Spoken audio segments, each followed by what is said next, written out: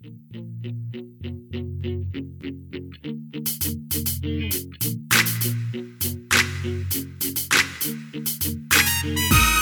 to the CEO of Destiny podcast, where you will find the tools to fulfill the purpose of your generation and wildly succeed in the marketplace. And now your host, Andre J. Benjamin. What's going on, everyone? Welcome to CEO of Destiny podcast. I am your host, Andre J. Benjamin, and welcome to this episode. This is the podcast where we discuss how to bring God a return on the investment that He has made in you and I.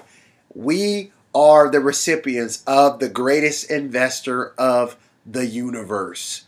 Hallelujah. I just had to let that out. I'm excited about that. So this is that podcast, and in this episode, I'm going to talk about understanding your point of difference, or basically, what am I, an owl or a lark?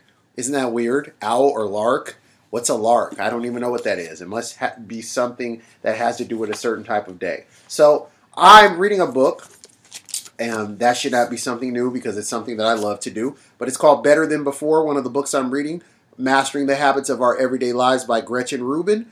And she has a very interesting section in there that I wanted to talk about today because the Bible says, in all thy getting, get an understanding. So we have to get an understanding of who we are. We have to understand whose we are, where we came from, where we're going, who we're supposed to impact, who's called to our sphere of influence, what are we supposed to be delivering. You are here to produce a result. You are not just wandering through the corridors of the planet trying to, be hired by someone, trying to pay a mortgage, trying to get a house note paid off, trying to make a car payment, trying to keep the lights on, trying to make sure that your apartment and the rent stays. You are not a person that was designed for survival. You were designed for dominion. Say it with me. I was designed for dominion. I'm going to give you more time to say it. Say, I was designed to dominate.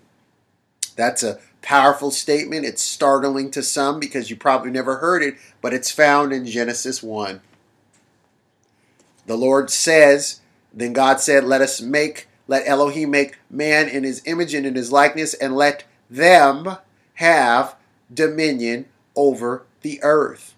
This is our assignment. This is our calling. This is the Father's original intent. He is our Father, which means He is our source. He's the progenitor. He is the original initiator. He is the perfect parent. Hallelujah. Thank you, Father, for being the perfect parent. So He's the perfect parent. So with that being said, He wants us to understand who He is and have a trust in Him, not be living in this scarcity-based mindset where we're, bumbling around, scared, fearful, just intimidated by every turn and every corner. But He wants us to have a holy boldness to approach His throne of grace with excitement, with clarity, with a knowing and a confidence because of Christ Jesus. A confidence that the work of the cross was done on our behalf, and that Jesus was the perfect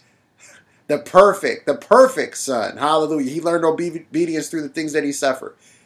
He loved not His life. He would rather die than disobey the Father. He is the second man, the last Adam. He is our Lord, our King. He is God made known to humanity, Emmanuel, God with us. So it's powerful, right? So this is a powerful principle for us to understand who we are and to walk in that clarity, to not be ignorant. Jesus said, I know where I came from and I know where I'm going. Do you know where you came from? Do you know where you're going? So are you a lark or an owl? Are you a person that, gets up, you go to sleep and you wake up early?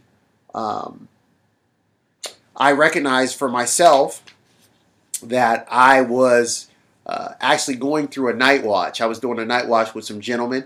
The Lord challenged us to do. They were older men of God. I'm thankful for them. Yes, I still thank them. Give a shout out to Brother Lee, Brother Gordy, Pastor Elvin, who's with the Lord now. But God really used these men to stir me and to encourage me to get up early in the morning. They challenged me to come to the house of the Lord and spend time in prayer in a morning watch, 3 to 6 a.m. And I spent that time, and it was life-changing, life-altering. I don't want to say that I wanted to get out of bed, and out of my nice, warm, cozy bed on the cold Seattle days. And go through the Pacific Northwest weather where it's overcast and cold, and get down to a place that's further from me, and spend some time commuting to get there. Well, I would blast the music. I'd have my windows rolled down so that the cold air would hit my head, hit my face, and keep me awake. But it was in that time that I also discovered that this is when I was most productive. Once I got and trudged past the tiredness, all of a sudden there was a burst of energy that erupted in me. And I'm in university at this time. I'm in college. And it was powerful to be in college and to recognize that, hey, as a college student, my most optimum time for being clear on my thoughts and clear on my deliverables was in the morning, in the early AM time. The birds were even asleep. Nobody could bug me. Nobody could, come into my space and ask me for anything because everybody's asleep. What a powerful thing to understand that point of difference. So I was able to knock out papers, get some research done. I was able to get assignments done. I was able to get a good jump on the day and be able to accomplish more than most before they would wake up. So that was powerful for me. Now, the father would years later join me to my spouse, my bride, the bride of my youth. Hi, honey. Hope you're listening. But when he joined me to my wife, it was then I quickly discovered, that my wife was,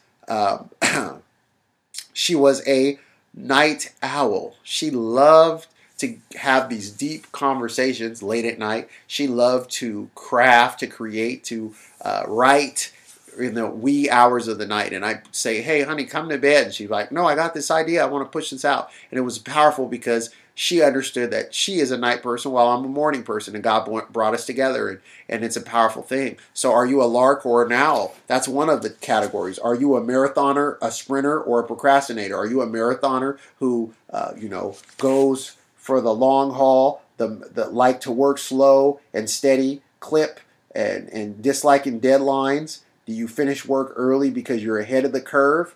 Are you a sprinter, one who does work in quick bursts of intense effort and then wait for the pressure of a deadline to get you to sharpen and hone in your thinking? Some of you like to refine things that you would like, oh man, gosh, I need that deadline. Like, when is that by? Okay, it's due next February. Oh, well, next February, so you wait it out, and then, that bunch of that, now as that deadline creeps, you set that time out to really hit hard that last, maybe month and a half, 2 months or something, and you bang it out and it comes out tremendous. Or you just might be a procrastinator and you might go by, I think it's Parkinson's law that talks about how work expands to fill the time that's available. Is that you? Do you wait till the deadline and you're up early that morning getting it done, or in the 11th hour sweating it out? Well, we all may struggle with that. Procrastination is the thief of our success. So it also talks about, are you a simplicity lover or an abundance lover? So do you love simplicity or do you love abundance? I have an abundance of books. My wife is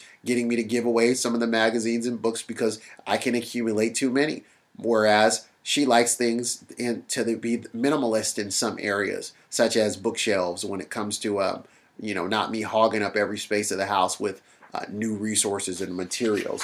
What about, are you a finisher or an opener? I love to start things. I love to be an opener. So I have to get people around me that help me to close things out. Now, I can be a finisher as well because I don't like to leave things unfinished, but I do love to start projects. There's something that comes alive in me when I launch something new. I love to initiate. I love to start. What about you? Figure out what that is and get people around you that can help you in the area that you are weak in.